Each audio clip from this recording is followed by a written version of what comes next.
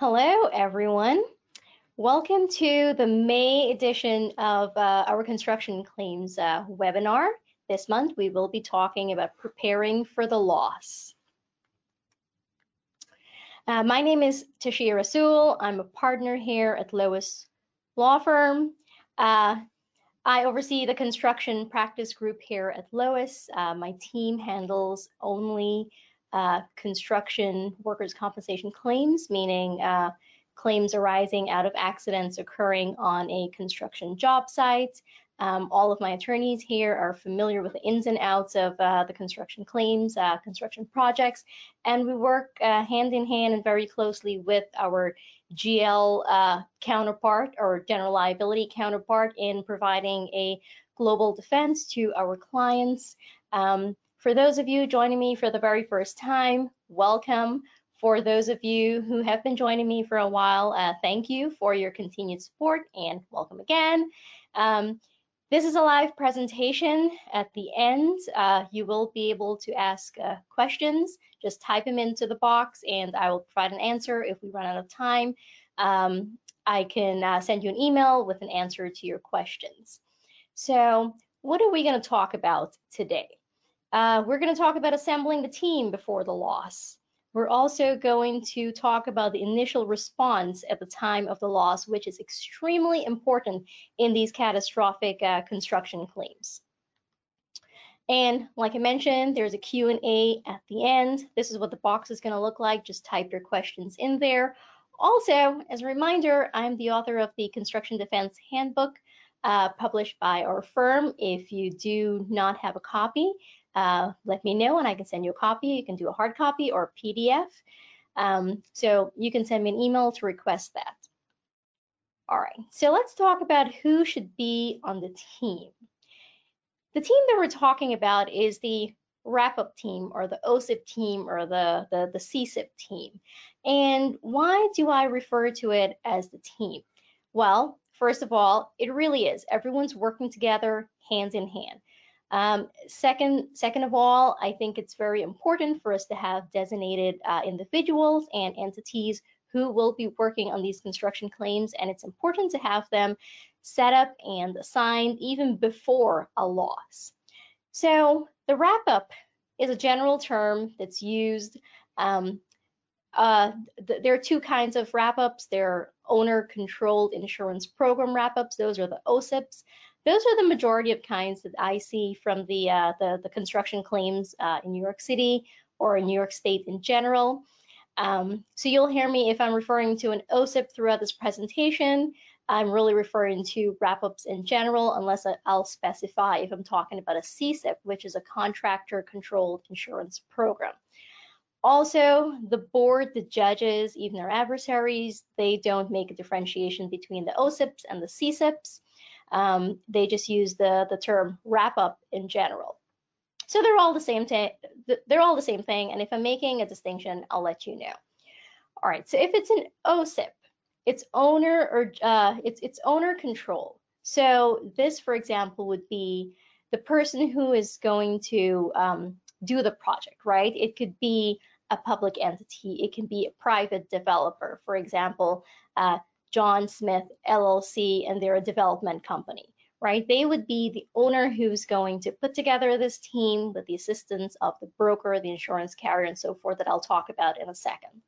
If it's a contractor-controlled insurance program, this is a situation where the owner would hire a general contractor to put together the program saying, hey, you're going to be responsible, you're the GC, I want you to get the broker, the insurance company, get the policy, present it to me, I'll approve it, and that'll be our policy and our team for the project. All right, so the broker.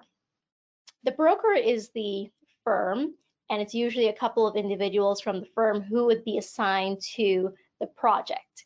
They're the ones who, on behalf of the owner or the general contractor, look into getting the policy, finding the proper insurance carrier, the TPA, all of the vendors. The broker sometimes do only that aspect of it, but I'm seeing more and more brokerage firms that are doing a lot of like risk management or client management, wherein they're acting as a liaison between the insurance carrier and the client in terms of actually making decisions on the claim. So they're in a more involved role. Most clients tend to go with the brokers who are in the more involved role, who do risk management as part of their brokerage services. And this is because they help to streamline communications amongst all of the parties of the OCIP team. So the insurance carrier, this is the entity that's going to write the policy that the client is seeking. In most of these cases, if not all of them, there's always a deductible. It can be $500,000, it can be $1 million, $5 million. And beyond that deductible, we do need an insurance policy. So this is where the insurance carrier comes in. They're oftentimes referred to as the excess carrier. But usually like the first portion of the money that's going to be funding the claim, which is the deductible, it's going to come directly from the client. And we've seen that the client's usually extremely involved during that period of time. There's also the TPA, the third party administrator. Most insurance companies use a TPA to administer the claims. They only write the policy, they produce the policy, they collect the money and say, hey, TPA, I'm going to pay you for you to administer these claims. That does not mean that the insurance carrier is not involved. They are oftentimes involved. We've seen that, they're required to be copied in all of decision making. They also help to make decisions in the claims. Very importantly, the safety team. You should have a safety team on your OCIP, your wrap-up program. The reason is because of the extent of the injuries that could occur if an accident occurs on the job site. A lot of them, if not most of them, involve a fall from a scaffold or some kind of a height, since we're talking about New York City, where a lot of high-rise buildings being built. And also because of the potential exposure that these construction accidents could result in. It's very important to have a safety team. And this is going to comprise of, it might be an outside vendor that's on the job site, or it can be some individuals from within, let's say the general contractor or the owner who are on site, and you're going to have certain reporting services. For example, who do we report an accident to? What does that person do when the accident is reported to? Do they call the ambulance? Do they write it up? Do they send them to the medic? This team is also in charge of ensuring that all of the safety protocols are being followed on the job site. It's very important to ensure not only that we have the team, but that everyone on the job site knows who the team is and what their purpose is. The on-site nurse or medic. I generally see an on-site medic. Only in a few cases I've actually seen that there's a nurse on there. It's usually an entire team. And it's set up like a mini ambulance kind of service where they have all of the emergency equipment. There's a nurse and staff. And if there's any accidents, they would be the first point of like taking care of the claimant when an accident occurs. They would be the ones to call the ambulance and so forth. And very important, they would have all of those initial records of the accident and injury that we need that could help us to contest the extent of an injury or even that an accident happened, because we've had situations where a worker goes to the on-site medic and said, hey, I'm not feeling well, my back's hurting, and that's all that's written up. And then 2 months later, they filed a claim stating that they actually fell and hurt themselves, whereas they never reported this to the on-site medic. So the very first set of medicals that we can get would be from the on-site medic or the on-site nurse. And that's why it's important to have this resource on the job site and as part of the team.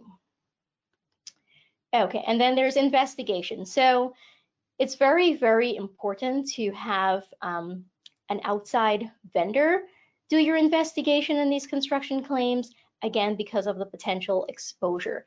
I would not recommend having just some random person going out there and taking statements.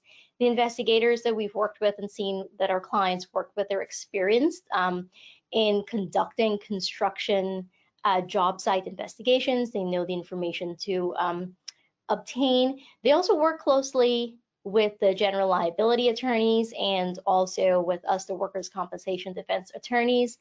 They know the kinds of questions to ask, they know the kind of information to report to us, and they generally have a very good sense of where of when there's like some kind of like fishiness going on the job site. They would be able to accurately report that to us. So it's very important to have an investigation team or an investigation vendor as part of your team. So these are the main components of who should be on your team for a wrap-up project. I feel like if any of these are missing, well, of course, the broker and insurance carrier, the TPA wouldn't be missing, but I feel like if the safety team or the on-site medic or the investigation team is missing, if an accident were to occur and we did not already know who to turn to get information about what happened or what is alleged to have happened, by the time we find the proper investigator or find someone to like pull up the medical of what was reported to some random person on the job site, it's too late. So it's important to have these ahead of time, ready to go as soon as the accident occurs. We just know a phone number to dial and we get the information. All right, some other vendors that we should be looking at to have in our panel, the team, would be the IME vendors. A lot of times in denied cases, we want to have a good IME from the very beginning to examine the claimant, take a good statement from the claimant, and provide an opinion and causal relationship, because we've seen cases that were legit accidents to start as a finger injury, and then it turns into like an elbow and a shoulder, and somehow there's a consequential, the other shoulder is hurt in the back, and it just becomes like an entire body claim. So it's good to have a really good, strong IME from the very beginning to help us contest causal relationship. And also important is a Medicare secondary payer compliance vendor. A lot of these cases that we see are older claimants who are close to retirement, and they use their workers' compensation claims in retirement. They start receiving Social Security benefits, or they're receiving Medicare. Then to close out the claims via settlement, we'll need to have a vendor do the MSA. So it's always good to have one of these on board in the event that we need to resolve the case via a settlement. Your workers' compensation defense counsel. Now, I say this to all prospective clients. I think you should have defense counsel assigned from the very beginning, from the moment you're putting the team together. And we usually, part of the discussions, the clients that I work with usually have a couple of firms, at least 2 firms assigned to the panel, and they usually have a sense of what kind of cases that are going to go to each individual firm. The cases that we generally receive are the very severe high exposure cases. We generally don't get the pinky finger cases, right? We get the back and the neck and the traumatic brain injury cases, which are the ones that really drive up the cost of the or the potential exposure of the claim. So those are the ones that we usually see from our clients, but you should definitely have a couple on your list and know what you're going to send to where. Your defense counsel can also help with the initial investigation. We have clients, and we encourage our clients to call us from the moment that you're aware of a very catastrophic accident. They usually also call the general liability counsel, but if we know we're going to deny the claim for whatever reason, it's very important that we're speaking with investigators from the very beginning, because we can collaborate and talk about the information that we would need to defend the case. Because as you know, the workers' compensation claims, they go by so quickly. We can go from accident to trial in 45 days if medicals are submitted right away. And last but certainly not least, your general liability defense counsel. They're the ones who are going to be handling what is commonly referred to as a third-party claim. So the owner might be sued, or some other contractor might be sued. they're the ones that are going to defend it. So it's very important in having your general liability defense counsel assigned ahead of time, because they're the ones who usually go out with the investigators the moment the accident happened, because they're already teeing up the defense of their claim. And then as they're preparing to go out, we usually get called, and we can either go out with them or provide them guidance as to what we need for the workers' compensation claim. Definitely have your attorneys ahead of time and know what kind of cases you're going to be sending to them, depending on the type of the accident or the potential exposure. All right, so getting the team together. Now, I'll tell you, I would not recommend just putting together a list and emailing it out to everyone. It just doesn't work. I know times are different today in 2021. We're hardly doing things in person anymore. Most of it's virtual. But even if it has to be a virtual meeting, it should be a meeting with everyone present and the role of each and every person or entity explained to each other. There should be a distribution of a contact list that everyone could have so they know who to call. The meeting should set up before the project even starts. And I think there should be subsequent meetings even as the project starts, because there's so many things that can change after the project actually starts. Sometimes we see that we need more vendors, or sometimes we see that the project is going either faster or slower than expected, and so forth. So you might need some subsequent meetings also. Every team member or team entity should know the phases of the project and what's covered and not covered. This is important because things like demolition is generally not covered in a wrap-up.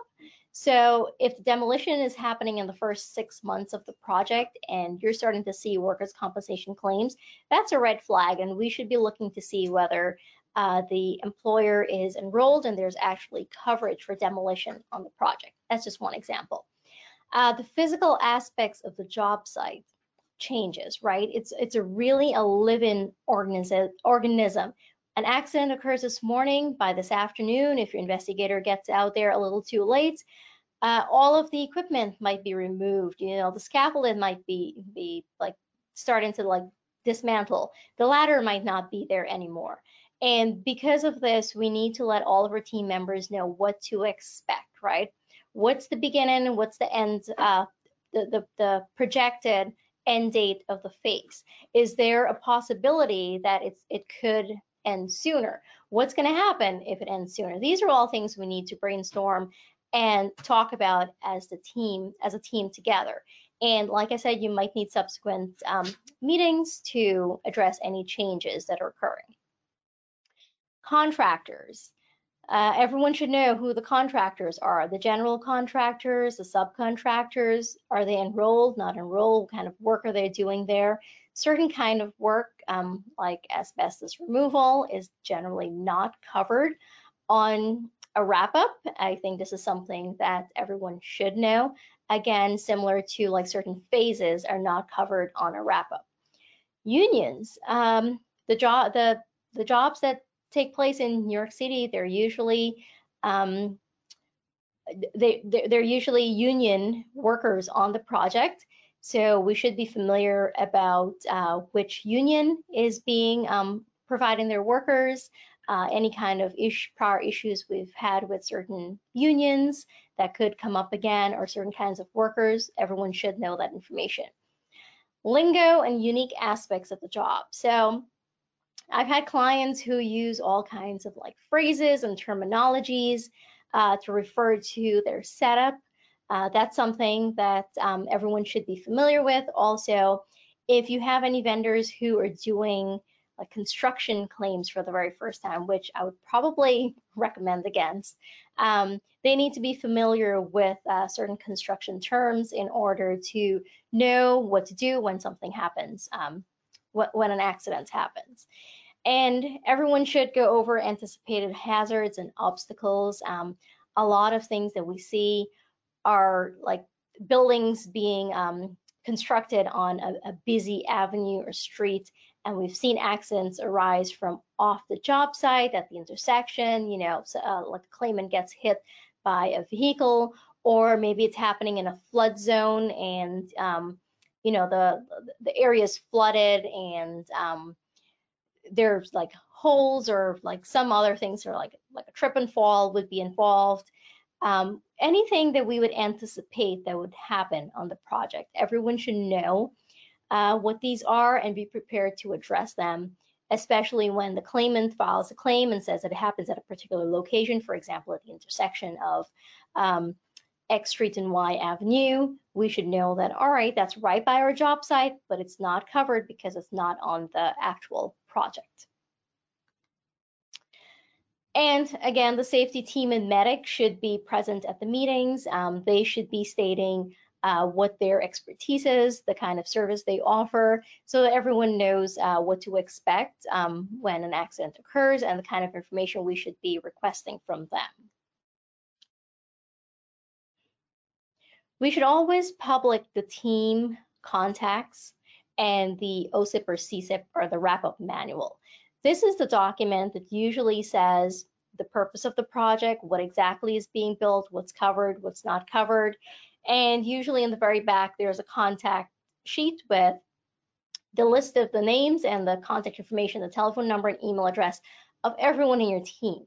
So, if your investigator needs to get in touch with me, they would be able to look in the back and see that I'm defense counsel. My contact is there and they can contact me directly. Also, there should be some sort of a discussion regarding open communication. A lot of times the brokers like to be the liaison between or amongst all of the communication, approving the communication, but I've worked with clients in certain situations where if there's an emergency, you don't need to go through that channel. You can contact the defense attorney directly or contact the insurance carrier investigation company directly. So, the nature of the communication should be something that's discussed at the meeting when you first meet to introduce all of your team members to each other. Setting up a timeline for action to be taken. This is extremely important, especially in the first, I'd say, 24 hours of a claim or of an accident. As soon as we know of an accident, the investigation team should be contacted, your attorney should be contacted, and the investigation should begin. But sometimes that happens and then nothing else happens for a couple of days. I'd recommend having a set timeline for everything. So investigation within 24 hours, maybe a subsequent investigation within 72 hours, contacting your attorneys within the first 12 hours of it happening, reporting it to the insurance carrier within the first 24 hours, setting up a meeting to discuss the accident should happen within, I'd say, the first 48 hours. Outline the loss reporting rules. This goes hand in hand with the timeline that you should be setting up. But more importantly, everyone should know how to report the loss, who to report it to, and when exactly to report it. This is important because we don't want to be sitting on a case for too long, whereas it should have been reported to the insurance carrier and to the board, because you run the risk of getting a penalty or not being able to file a denial in time because a decision wasn't made in time. So it absolutely should be discussed ahead of time, and there should be a set time frame for reporting the loss to all of the proper entities, including the board. Run a drill. I know this seems like a lot of work. Some clients opt to not do it, but I've seen clients who do it. And the drill can be anything from at the time of the actual team meeting, where everyone's role playing, there's a fact pattern, and then everyone just does what they're supposed to do. And if the process doesn't go smoothly, it's usually revisited, meaning that we don't have a good system in place. We've also seen, like, after that initial meeting, there's subsequent meetings where it's set up just to run the drill. Everyone's given the fact pattern ahead of time, and at the meeting, all of the different vendors are contacted and they respond, and we see how it actually works with each other. And it's a good exercise because we know how it's going to be realistically when that first catastrophic claim comes in, right? So at least we want to be prepared. It's not always perfect, but it gives us a good idea of how it's going to go when the accident actually occurs. And I can guarantee you'll be surprised to know how often that there is a perfect plan on paper, and then when it's time to execute it, it's not easily or quickly executed. So it's good to run that drill. All right, at the time of the loss, so we have this great program in place. We have a wrap up. We have the insurance carrier, TPA, all of our fabulous vendors. What do we do when there's a loss? Now, we're going to think back to that drill that we just ran, right? And the timeline that we have. The initial response is key. The initial response, this would be the investigation. Calling your vendor, calling your attorneys, getting them out to the job site. All of this should be done within the first 12 hours, maybe the first 6 hours if possible, immediately if possible, right? I know it takes a little bit of time sometimes with the reporting, but if the accident happens in the morning, we should have an investigator out there by the afternoon. It should be an on-site investigation. The investigator should be there in person, talking to all of the potential witnesses. If the claimant is still there, the investigator should be talking to the claimant also, the supervisor, anyone who may have seen the accident. Now, in workers' compensation, I'll point this out. A lot of times we produce witnesses who are not actually eyewitnesses, right? It's because a lot of these accidents supposedly happen without an actual eyewitness, right? No one saw it, but it happened. But the witness that we're looking for is perhaps a supervisor or a co-worker who may have seen the claimant just like a minute before the accident happened or after the alleged accident happened, who can give us some insight as to, did he seem injured? Did he complain about something when he came into work that morning? What exactly were the circumstances surrounding the accident? So this is why it's important for the investigator to go out right away and talk to as many people as they possibly can. And I can't stress it enough, get your attorney involved and come up with an initial defense plan immediately. Sometimes your attorneys have experience on the same job sites. They're familiar with the same kind of construction that's been going on or the same kind of case. They can give you information about the potential venue of the case and the judge that's going to hear the case, so we know how to tee up our defense from the very beginning. All right. The importance of initial investigation. So I have to talk about this a little in detail rather than just say, we should get the investigation going from the very moment that the accident occurred. Now, the job site, it's a change in organism, right? A lot of the cases we see, for example, the claimant fell from a ladder. A ladder is a moving object, right? Just move by itself, but it's moved from one location to the next, and as soon as it's finished being used, it can go to like a different floor or a completely different area on the project. Machinery, if the claimant is alleging that he was hurt using a certain machinery, those also move all the time, especially like the bulldozers, the rollers, like the actual vehicle kind of machinery. So it's very important to get out there right away. I really can't stress how important it is to get out there right away, because I've seen situations where investigators go out there like 12 hours later and the job site's completely different than what the witnesses are claiming that it was, or the claimant is claiming that it was when the accident occurred. Workers and trades leave.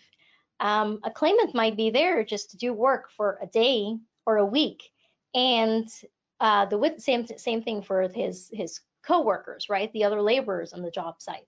So if we wait a couple of days to get the investigation done, the guys who were there on the day of the accident, they might not be there anymore. We don't even know who they were, who was working with the claimant. So it'll be hard to get our witnesses if we wait. Oh, I just talked about the equipment and the tools being moved all the time. And last but certainly not least, surveillance. Surveillance from the job site or a neighboring building are usually taped over, sometimes weekly, sometimes monthly. We should absolutely never wait a month to do an investigation. Actually, a rule of thumb should be for every claim that arises on a construction job site, there should be some kind of an investigation being done within the first 24 hours.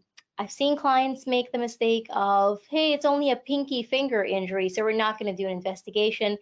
And then a month later, he's claiming injuries to every body part, and he actually fell from a scaffolding, and it wasn't a 3-foot ladder or something like that. And, you know, the claims are blown out of proportion, and we don't have an investigation that was done close in time to the accident. I know it's costly, but it could be a cost savings in the long run. So it's something we should do in the very beginning in all of our claims, and get those surveillance. A lot of the job sites do not have their own surveillance, but hey, in New York City, every building has surveillance, right? So we've seen surveillance from like surrounding buildings that capture the claimant or the area where the claimant alleged that he was injured, and we've been able to use that in defending the claim. All right, so that's my overview of putting the team together for a wrap-up program, also known as an OSIP or a CSIP. In some, you must have, I require that you must have all of your team members, all of your vendors in place and assigned before the loss happens, and run that drill. And so we know what to do when the loss happens. Don't forget to call your workers' comp defense attorney, because the defense happens from the very first day of the accident, not the first day that we have a court hearing or a notice from the board. All right, so that's it for today. If you have any questions and you haven't yet typed them into the box, go ahead and do so. I'll see you here again next month, where we're going to talk about legal issues and coordinating defense. These are really interesting. This is, I hope it's not going to be boring to you, because I'll be talking like a lot of like legal stuff, but it's things that you should know about what's happening on the workers' compensation side and the general liability side. So I'll take a look and see if we have any questions now, and if not, I will see you next month. Type your questions in this box if you haven't already.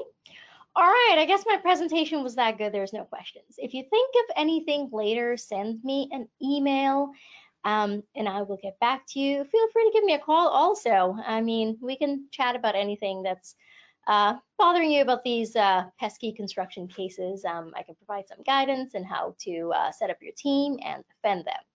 All right, so I'll see you all next month, and we'll talk about best practices in defending and collaborating defenses between workers' compensation and general liability. Thank you.